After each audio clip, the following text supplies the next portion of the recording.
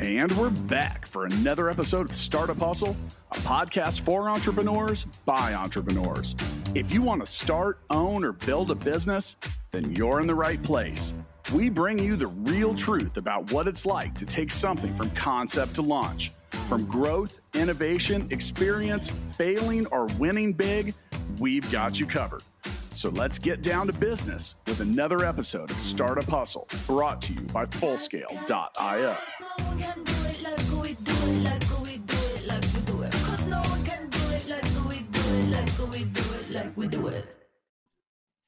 And we're back for another episode of the Startup Hustle. This is your host, Matt Watson. Very excited to be joined today by another Matt. We always love the Matt episodes. So today we've got Matt Genovese, who is the founder and CEO of Planorama. His company does all sorts of stuff with UX and requirements.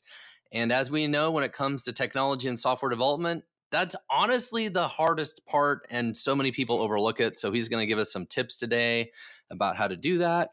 When it comes to the software engineering part, if you need help, of course, my company Fullscale can help you. We have over 300 employees that do all sorts of software development, web apps, mobile apps, all these different things. You can check us out at Fullscale.io. Matt, welcome to the show, man. Thank you, Matt. It's a real pleasure to be here. Thanks for having me. So about a year ago, I posted on LinkedIn that companies don't need rockstar developers. They need rockstar requirements. And I know that that sentiment and message works and people get it and understand it, because that on LinkedIn got over 1 million views, which is still a crazy record for me. I post on LinkedIn every day. If you guys don't follow me, you should follow me, Matt Watson, on LinkedIn. I have never had another one that's done over 1 million views. I get some that are over 100,000. But actually, I posted something this weekend that also mentioned about how important it is to have great requirements over great developers, all around the same thing. And this sentiment always reigns true. Like, people always relate to how important requirements are. And as developers, we're always frustrated we don't get good requirements. So I'm really excited for you to be here today and tell us how to do this. So go. Let's do it. How do we do this? Well, no, that's the truth. And by the way, if I had seen that post, I would have liked it and gotten you to 1,000,001. That's the truth. And in fact, that's why I started Planorama years ago. Folks usually equate UX design to making the pictures pretty, making the screens look good, right? But in reality, UX and UI design, it's all about requirements. And it all goes back to requirements. It all goes back to what problem are you trying to solve and how are you going to solve it using certain features in your application that you're building or that you're extending an existing application. And at the end, that's what developers need. They need to understand what to build.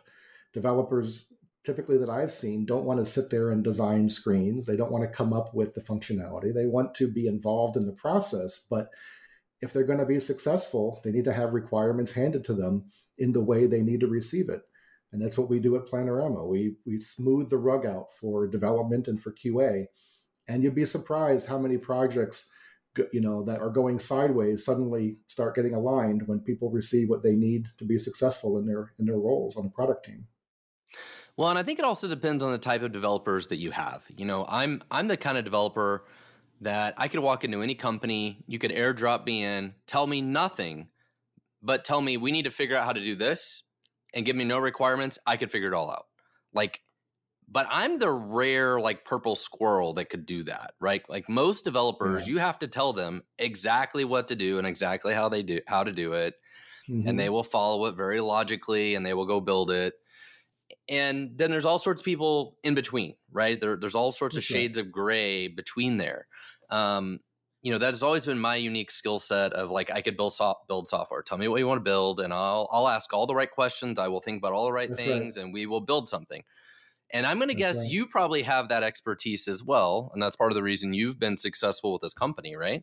That's right. Yeah, I'm usually that kind of person that I never liked black boxes. I always liked knowing what was happening underneath, and so therefore, my background, I came from chip design, so I understood down to the transistor, down to the electrons, what was happening, and then going all the way up through processors and operating systems and so on. So it was it was always rather easy for me to look at a problem and understand what it was going to take to address it, both if it was requiring hardware or software, to kind of build it in my head.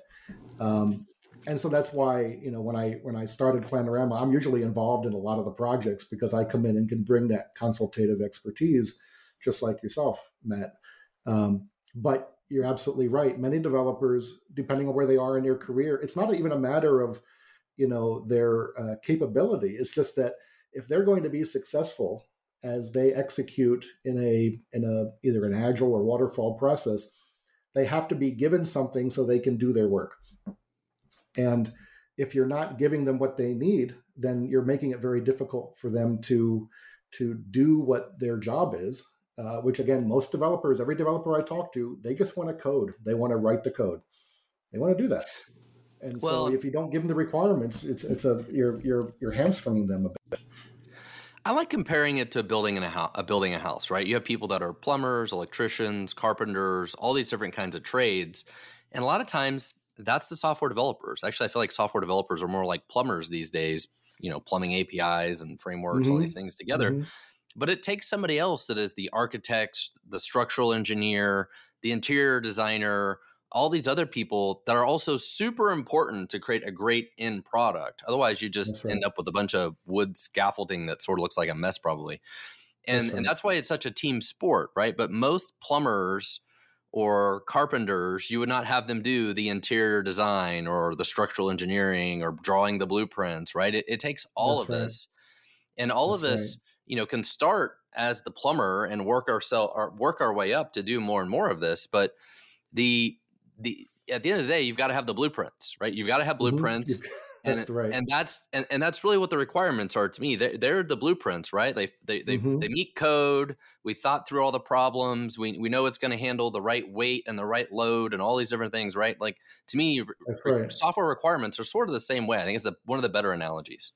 No, I think it is. And you're right. You can think of it, in terms of handling the load, and you could think of those as the technical feasibility, right? The technical requirements. So the architect does need to talk to other people to understand what some of the needs are from the technical or structural feasibility of it. And that includes going back to moving through the analogy back to software.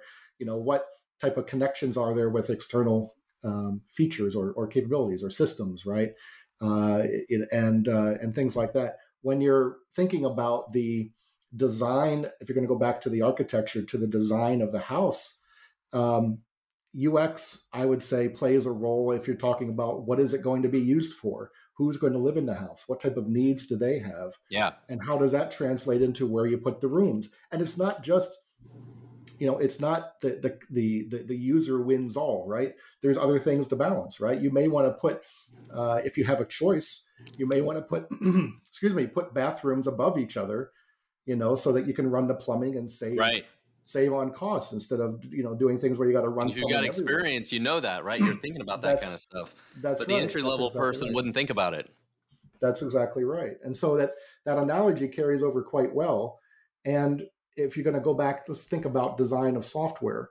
If you know that, hey, we're going to take care of these certain problems, these customer issues right now, but we're also going to tackle some later on, you can design for that now. So you're not having to go and rebuild portions of your interface, or using the house analogy, you don't have to go and knock down portions of your house because you plan on doing an addition later on. Yeah. You plan for it.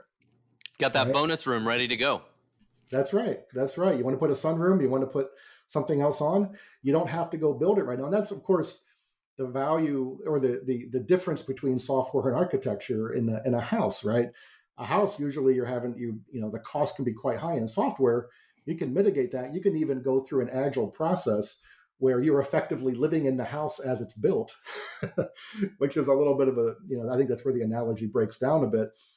But you can iterate through and say, I'm going to build a bedroom and a kitchen. And that's what I need right now. But I know I'm going to want 2 more bedrooms. I'm going to want some other bathrooms. And you move forward through that process and you iterate. And then you find out maybe later on, you know what? I don't need that other bathroom. I want to go and turn that into a closet, right? And you adjust yourself as you move through the process because you learn about requirements from your customers, from people that you're working with, and you can iterate that way. But you do have to put your head into it. You have to think through these things, and what's the term?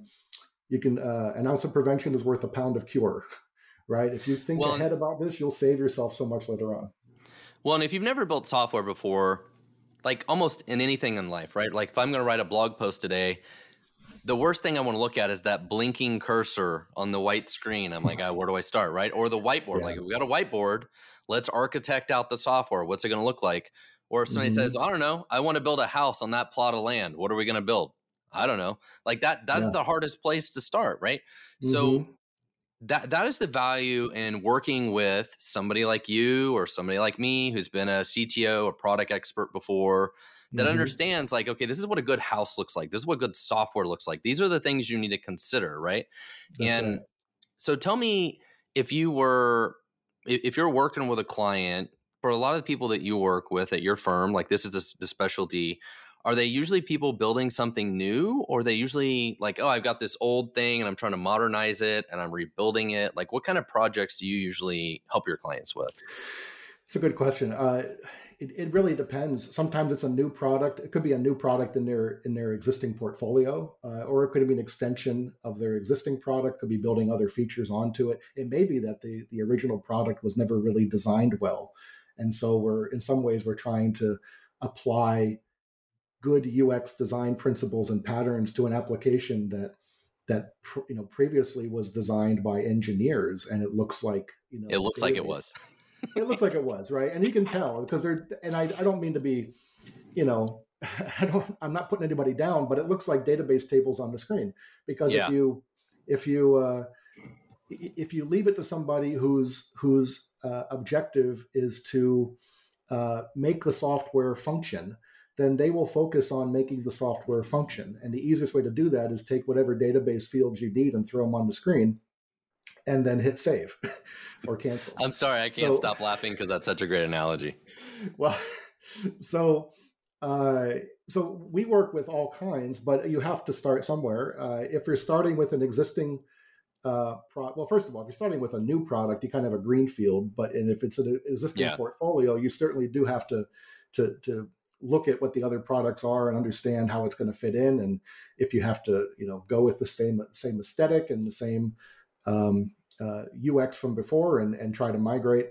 But we typically work on enterprise software. Ones in which that there is normally not only a component that is the part of the software that the user gets value from, but there's also the administration of the application, right? So you have user management, you have roles and permissions or policies that you're setting up. It's all the plumbing nobody thinks about. That's right. All the data access. And by the way, most of these enterprise companies eventually want their customers to self-manage, to self-service as part, or the company can do it themselves for a paid plan. Excuse me, but you have to think about that. So I want to talk about this topic for a minute, because when, so if you're an entrepreneur right now and you're listening to this episode and you're like, well, this is great. I want to build this software and I need to build all the requirements for it. I think the thing that nobody ever thinks about when it comes to software is all the hidden work. And if you use the house analogy for a minute, it's almost the hidden mechanicals, right? Like, oh, there's plumbing and there's electrical and HVAC. There's all this stuff. You can't see it. It's behind the walls, but there's all this stuff. So with software, like you said, it's how do I log in? It's authentication. It's authorization. It's things like billing. Like I've seen software before where the billing was more complicated than the software itself. Right. So I'm curious, what are the kinds of things do you think of that are like all these hidden traps that your clients spend all this time on that they never think about? That our clients spend all this time on? Well, I can tell you, if you don't think about the administration of your SaaS, let's just talk for SaaSes for a moment. You're going to pay for it eventually, right? So you have to think about things like multi-tenancy. Is it single tenant, multi-tenant? Yes. Right. And how are you going to create and manage the data? Is it going to be shared among them? Is it going to be sitting, rather tight? Are you going to keep it in separate databases? I know this sounds like solution architecture conversations, and it is, but it needs to involve UX design as well, because we have to design an interface that allows people to well, I should say, probably administrators first to segment their customers in a way that they can keep the data separate or have data shared among, right? You have to think about, are there other levels of organization beneath the tenant, right? And what do those business rules look like? Do you have different departments? Do you just put all the users in one big bucket under the tenant? And then there's certainly user management, and the age-old issue is, how do you get users in the system? Are they going to log in one at a time? Do you do some kind of bulk import? You have to, provide a CSV, and how do you do that? That's non-trivial work too, especially if you're trying to define what those users can do once they get the email that their account has been activated, right? So you have to go through that whole process. It's all non-trivial type of work. And then if we get started on permissioning and what users can do, and then of course what data can be accessed, there's a matrix of possibilities that you have to account for. And again, you could say, well, it's not customer facing right now. We're just going to make it look however we want to make it look. It's not about how it looks. It's about the function and enabling your own team to be able to manage what they need to manage. And I'll tell you, sometimes once UX design, once we are brought in and have a seat at the table, we start uncovering issues many times that the other folks at the table haven't thought about yet. And if we don't take care of it, or at least know about it now, you're going to pay for it later because you have to re-architect. And that's even worse than redesigning, right? You're absolutely right. There's a set of capabilities that your SaaS is providing, and then the other stuff is this massive amount that if you don't know it's there, you'll get surprised. And we really try to avoid surprises. So you bring something else I think that's important, and we go back to the analogy again. A lot of this is the foundation of software, but I'm curious, what is your take on technical debt? So when you're working on requirements and working with clients, how do you think about technical debt, and kind of what is your definition of technical debt, and how that relates to the requirements and development process when you're working with clients? Oh, that's an interesting question. How do I define technical debt? I mean, to some degree, I think of it as, maybe I'll just say it in very easy words. It's work that the developers would like to do to make the software better, right? But it doesn't necessarily impact the users, at least in a primary way.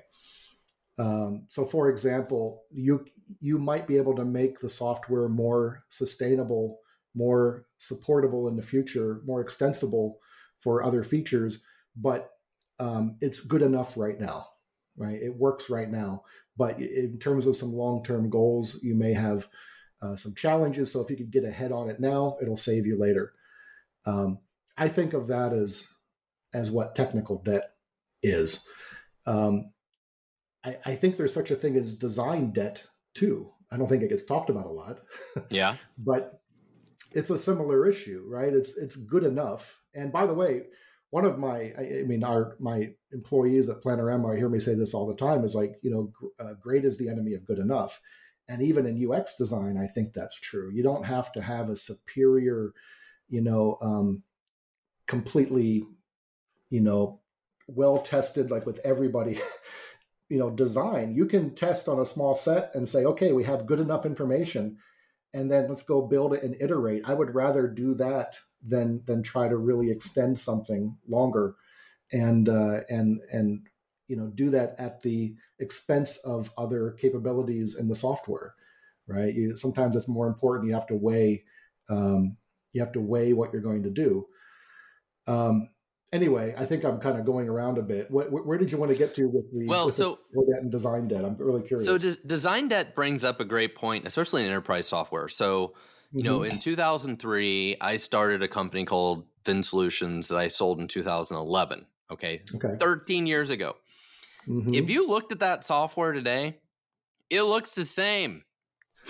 The same logos, crappy CSS icons that I made is that right? 15 years ago. Now, that's its own form of design debt. But the reason I mention that in this way is once you've established a UI, it's super hard to change it because you have trained everyone on it, the sales team, all the screenshots, all the documentation, everything has these screenshots and this design, right? Nobody wants to change it. Nobody wants to take the risk of changing it. Like there's too many people to retrain and all this kind of stuff. So they haven't changed it in like all these years. And that's like its own form of design debt. And at some point in time, companies have to be willing to take the risk and like pull the Band-Aid off and like, we've got to change this, right? Like, is that a common problem you run into as well? Like they're stuck on this design and they won't change it because that's the way it's always been. Yeah. And what ends up happening is you get stuck in the past. You think that you're going to risk all your revenue because customers are going to leave once you change the UI, when in reality you don't know what you're missing by not having new customers on board onto an antiquated application to begin with. Because your app looks like shit. That's right. And there are ways to mitigate that. You can create design, and there's design patterns to allow certain users to have a newer experience and to test it out, right? And to slide themselves over to the new way of doing things. And you see that all the time on different applications. There's ways to accomplish that de-risk the concern about people making a sudden change. You can also start taking certain areas of your application and redesigning those. You don't have to go and say, hey, we're going to take 6 months and redesign the entire app. In fact, that's usually a pretty risky thing to do. Yep. You're better off, because that sounds more like waterfall. You want to see if you can iterate, at least put together some prototypes and start some usability testing, and taking your existing customers, the ones that are in your inner circle perhaps, or you have good relationships with, and start evaluating with them. But you're right. You do have to look at it as a forward-looking problem, not a backward-looking problem. You may have customers that will, maybe some customers will leave, or they'll be ticked off, or they'll give you a call and complain, and maybe they won't be your customer anymore. But there's probably many more customers who are just waiting for you, who are silent. Right. Like, my God, this is such a pain to use. I wish I could do X, Y, and Z. And if you never talk to them, you never get that information, that feedback. They may leave silently, and you'll never really know why. Yeah, to something that looks fancier and more sexy, that's more modern, right? Eventually they move on. Well, if you need help building something new, more sexy, more modern software, you can check us out at Fullscale. We've got lots of software engineers can help you build whatever you need. You can check us out at fullscale.io. And of course, Matt, who here is on the show with me today, you can check out his company at planorama.design if you need some help with the UX and the requirements of that. I think a great example of this, that I have to be honest, that kind of angsts me every single time I log into it, is Google Analytics 4, GA4.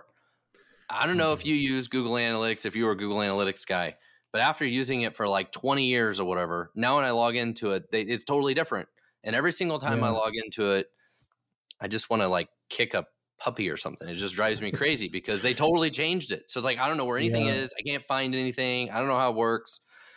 And so as a user, I'm mad every single time I log into this thing. Yeah. I used Google Analytics a little bit, but I'll tell you, I never became a power user of it. And so I was that person in the middle where it's like, I know I need to use it and I can find some things, but I know I'm not getting all the power out of this because the UX to me was confusing, at least for the versions I was using. But yeah, once you go and change the interface, and if you make a big clean sweep, and I think Google to some degree is guilty of this at times. They blew up the whole thing. Yeah. They dropped a grenade on it and totally redid it. Well, they also dropped grenades on products they just launched too, and then 6 months later they pull the plug. And like, I was just getting into it, and then you took it away, and that's created a whole other UX where I think people are concerned about using Google products because of that I'll say that brand that they've communicated, where it's like, we might pull the plug at any time, and so people don't trust them whether you should invest in it. So I have a question for you. So if I'm thinking about doing requirements or product planning, road mapping, what kind of tools or suggestions do you have for doing that? Sure. mind maps or different software or tools that you use? Like, what kind of tools do you recommend for people? Well, uh, first of all, uh, the tool that we use quite a bit is just a whiteboard, right? And you can consider like engineers, tech folks, and designers alike, um, all just sometimes need a big whiteboard that they can go and start putting sticky notes on or drawing on, right? And so we use FigJam, but of course there's Miro out there as well. There's lots Yeah. of different tools that do that kind of thing, just to allow for team collaboration. We happen to be all remote, so it works really well for us to have a common space that we can just start throwing things onto and keeping it organized. And we at Planorama, we're very focused on keeping well organized. So we end up getting our thoughts out and then trying to really pull it out and decide how to organize our thoughts better, and then use that to move forward. The other tool, and this is going to sound like shameless self promotion, and I know you didn't put me up to it, but we built a tool called Sinfonia Okay. here at Planorama. So we built one to, and I'll tell you, I had the idea years ago. Is that I found that many tools were out there were more project management tools, moving tickets through a Kanban board or through a Right. sprint board, but you don't want to write your user stories in there. You don't want to write your Right. a lot of information, because those tickets tend to be ephemeral. They just kind of float away, into the ether after the sprint is done, or after they fall off the board. So I built something, and I had our team build something. We all collaborated about building Sinfonia, where we use it to break down problems. We have it's basically a user story. User story map where you can create. There's 3 levels. You can create items in there, think through, brainstorm, elaborate what you need to do, and break down the problem.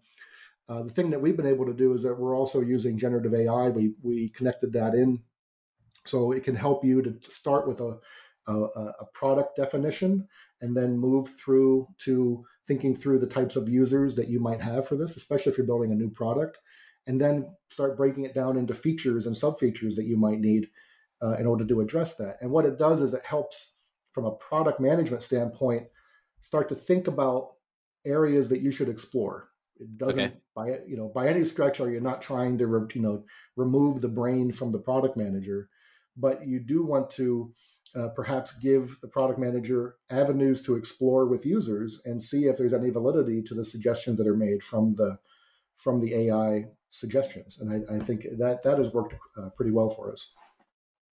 Yeah, I know.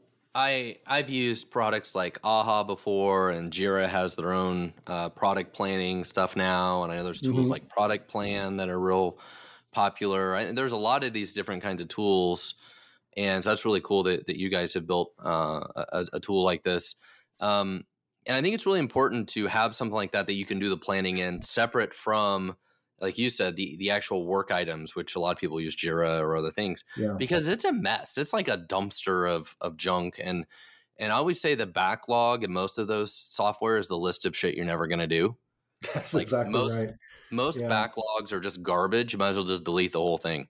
And so you need tools like this that you actually do real product planning in, that is separate from that mess. I think is really, really important. Well, the other side of it is that you have the product planning, and then you have the delivery to the development team, right? That's the other side of it, because usually product managers are also playing product owner. There's usually a significant portion of product managers that are writing user stories. Right. And when we work for our clients, typically they're using Atlassian, so they use Jira and Confluence. We write all of our user stories in Confluence, and you just use Jira for moving tickets across the board. Right. And therefore, what we deliver to our clients is not just the UX designs and high fidelity, but we also are writing their internal product documentation, which should last, as long as the software exists, and it becomes a means for new developers, new product team members. Even if you're bringing on an entire new product development team, if you're offshoring or you're bringing on another development firm, they can absorb what the product is so much more easily if they have all the user stories written out in great detail with the designs embedded in. So we make use of Confluence quite a bit, and to try to maintain that level of organization for our own clients, because it's a deliverable that we see is as valuable, if not more, than the designs themselves. So I want to talk more about user experience and mock-ups and all this kind of stuff. So when you think of a product team, I guess my first question is, if I hire a product manager or a product owner, and we have some people at Full Scale that do this for our clients as part of our engineering teams. Mm-hmm. I'm curious, what all do you expect that to be a different person that does all the UX work, or do you expect a product manager or a product owner to do some of the mock-up work? Like, what are your thoughts there? It depends on comfort level, but the way we work with, and we're brought on as basically the UX team for any given product. Right. We work typically with the product manager and offload that responsibility of creating design mock-ups. Certainly, if they want to go and design something really quick just to communicate their thoughts, that's fine. I'm not going to get in the way of that. But usually, if they're trying to sit down and design screens and that's not their job title nor their specialty, then it's just going to take them way more time to do that. And you might as well let folks, who do that day in, day out, to go take care of it. So that's what we come in participating in, and then the product manager gets to be a product manager probably in the way that they were, or with their expectations when they were hired, which is to be able to go look at the market, look at competitors, understand what the needs are, and then relay that back. So we end up being on point with the product manager typically. Well, let me ask you this. I hear people use these terms interchangeably, and I'm curious to your opinion what the difference is. How do you define the difference between a product owner and a product manager? Well, a product owner is a role that is in an agile team. So product, and again, I this could be debated, I'm sure. If you put, the two of us in the room, you're going to get three opinions. We think of product owner as the person that is responsible in an agile team for managing the backlog and determining what's going to be worked on next. At least, being the point person for that. I know that depending on the agile team, the team may come together depending on the freedom that they have to determine what they're going to work on next. But usually the product owner is the one that has the final say, that drives it forward and is the internal facing representative for the requirements. Product manager, as I understand, it doesn't really matter if it's a agile team or not. They're the one who is responsible for the product in terms of determining. They're the actual owner. They're the owner. Yeah, I know. This is where naming really messes things up, because when I first got into this, I thought, well, wait, who has the power, the owner or the manager? And it turned out, it's confusing. But I always think of the product manager as outward facing. They're the ones that ought to be going out to the conferences, talking to customers, getting in front of people. I'll tell you, when I used to work I worked at an ed tech startup that was acquired by a publisher years ago, and I was the product manager, and I went out to the conferences, talked to people. I worked the booth on the floor, and that was a great way for me to get feedback and talk to both students and professors who were using the product. You start to get a real sense for what the zeitgeist, that the opinion is of people about your product, and how it compares to other products and what they like and dislike about other products, why they come to you. You hear it enough, you talk to enough people, you start to get a real good feeling for it. You know it better than anybody else.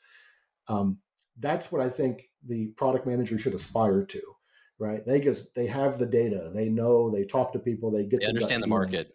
They understand it. That's exactly well, right. And that's what's funny about product. Like, when people think of product and what product teams do, the answer to that is wildly different from one company to another, right? Like, there is somebody right now that works at Shopify or at Spotify, and their job on the product team is to figure out how to get more people to click one button, and knowing how often people click that button and why. Like, their job is so different than a startup that's like, we're trying to build this thing and we don't know how to build it, or somebody who talks to Gartner or Forrester all day and does market research. Like, product can mean a lot of different things in different companies, but it's all related to product marketing or product and the requirements. Like, it's all over the board. Yeah, they ought to. I mean, they certainly ought to have their hand deep in the requirements, right? Know that, hey, my data suggests we ought to be going after these particular features to solve this problem for our customers or to be able to bring on new customers. Completely agree. That is where the product manager should be. Sometimes, and in fact, many times, the product manager has to wear the product owner hat, Right. right, and take on that role. And that's where the challenge has been, I think, because you can't, say a product owner role is maybe 80 or 60 to 80% of a person's day, and a product manager, that role is 100% of a person's day. You can't have 160 to 180% placed on a person's head, right? It doesn't work. You have to decide, that person's got to decide, what am I going to do? Am I going to be product owner today? Am I going to be product manager today? And what we do typically at Planorama is we offload all that product owner stuff, right? And including the UX and UI design as well. We take all of that, and therefore the product manager gets to do their role the way that a product manager typically would, to understand the product, not have to worry about all the inward facing stuff. We turn around and show them, here are the designs we came up with. Here's how we understand the requirements. We think through the requirements with them, maybe put together some prototypes, do some testing with customers or prospective customers. But in the end, we're de-risking that work, that very tactical work to come up. All right, and that's I think the best way to state the value that we're providing. We're de-risking the rest of the project in terms of execution, but we never will know the entire market like the product manager should. And so that's why we have to work with the product manager to do that. So we talked earlier about how important requirements are and how important they are to software developers. Why are we all so bad at requirements? Why can't developers ever get good requirements? Well, I think everybody has an agenda. And I don't mean it in a bad way. Agenda is one of those words that I think, it has its own baggage with it. But developers like to develop. They're very technically oriented. I mean, I'm an engineer, right? I have an electrical engineering, graduate degree, undergraduate in computer engineering. I love engineering. I love thinking about technical problems. But the problem is that is not the only work to be done, right? It's not necessarily all about making the highest performance application there is, the fastest return time, if you neglect other aspects of the value that you need to deliver. So engineers typically will pull for the engineering side, the technical side, try to create the most sustainable, maintainable performance solution they can. But you need an advocate for the user. You need an advocate for the customer. And if they don't have a seat at the table, then you're naturally going to get pulled in certain directions. You're going to get pulled towards business goals and who the loudest person in the room is and the technical capabilities. And you may not, if you don't have that advocate for the user, which includes product management and UX design, then it's going to skew the project, perhaps in a way that, hey, technically it's fantastic, but it's not going to sell. It makes total sense. And I feel like the farther a software developer is away from the user, like, the more layers of management or whatever, the farther away they are from the user, the harder it is for them to do their job, right? And it's harder for them to advance and be better in their careers too, because if you really want to learn, you got to spend more time talking to the users. And I guess I was fortunate enough in my first software development job at a very small company that I was answering the phone doing support. Like I was the one that got the feedback and they're like, oh, the software sucks. We needed to do this. And that afternoon, I'm like banging it out, pushing out a new version, same day. Here you go, sir. Right? Like that's totally different, right? Than working in the corporate world where you're like, well, here's our long-term plan and you're going to work on these sprints and just do what it says. Like that's totally different world. And if you really want to be a truly good software engineer, you got to spend more time talking to users. And I tell people all the time, the best thing you can do is work at the smallest company possible. You will get, access to do all these different things you wouldn't do, and you will learn so much more at a very small company. That's the truth. And you may even, just from a career standpoint, you may find that you have muscles you can flex that you didn't know you had. Yeah. Right? If you, when you're in school, like in my undergrad, right, I was a computer engineer from RIT. And so you're basically bred to go into either software or into chip design. And once you're there, you're like, okay, yeah, this is great. This is what I learned to do. But there's so many other roles and possibilities for you. And you don't have to define yourself by your degree, nor have to define yourself by your business card, right? You can move into other areas that may be better fit for your personality, right? And if you're a people person, you know, maybe sitting behind a computer all day isn't really the best way to utilize all your talents. So there is value in a small company. You'll probably have more likelihood, an increased likelihood of using all those talents or figuring out that, oh, I'm good at this. I didn't know it. Yeah. Because you have to.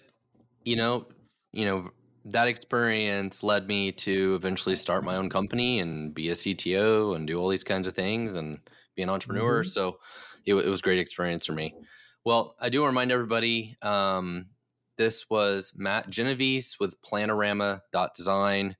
Definitely check them out if you need help with user experience or requirements, which I know all of you do. Don't lie to me. I know you need help. We all need help. I need help. We all need help. Yeah. If you need help with software engineering, definitely check us out at Fullscale, fullscale.io, be it whatever your stack is, .NET, all the JavaScripts, all the things, whatever it is, we do it, fullscale.io. Well, Matt, thank you so much for being on the show. Do you have any final words of wisdom or suggestions for other entrepreneurs out there in regards to requirements and the hell of requirements? How is there an easy button? Is there a magic, solution you didn't tell us about? No, I wouldn't say there's an easy button, but you can make it harder for yourself. And I would say the way to really figure out what needs to be done is just going out and talking to your customers, like getting out from behind the desk. It's kind of, 101. Go talk to your customers, go talk to your prospects, put your head in their space, try to really empathize, understand their problems and what they're trying to solve, and then what they're going to be willing to pay money for. Right. And that's probably the most natural advice. It doesn't mean it's easy to do, but that's probably the easiest way I can say it. Well, 100%. I totally agree. And we all suck at requirements, and it's hard to do. It's its own art form for sure. Again, this was Matt Genovese, Planorama.design. Thank you so much for being on the show today, Matt. And thank you for making it a Matt and Matt show. So thank you. Thank you, Matt. I had a great time. It was wonderful. All right. Thank you. Startup Hustles brought to you by Fullscale.io, helping you build a software team quickly and affordably. Make sure you reach down and hit that subscribe button, then come find us on Instagram. See you next time.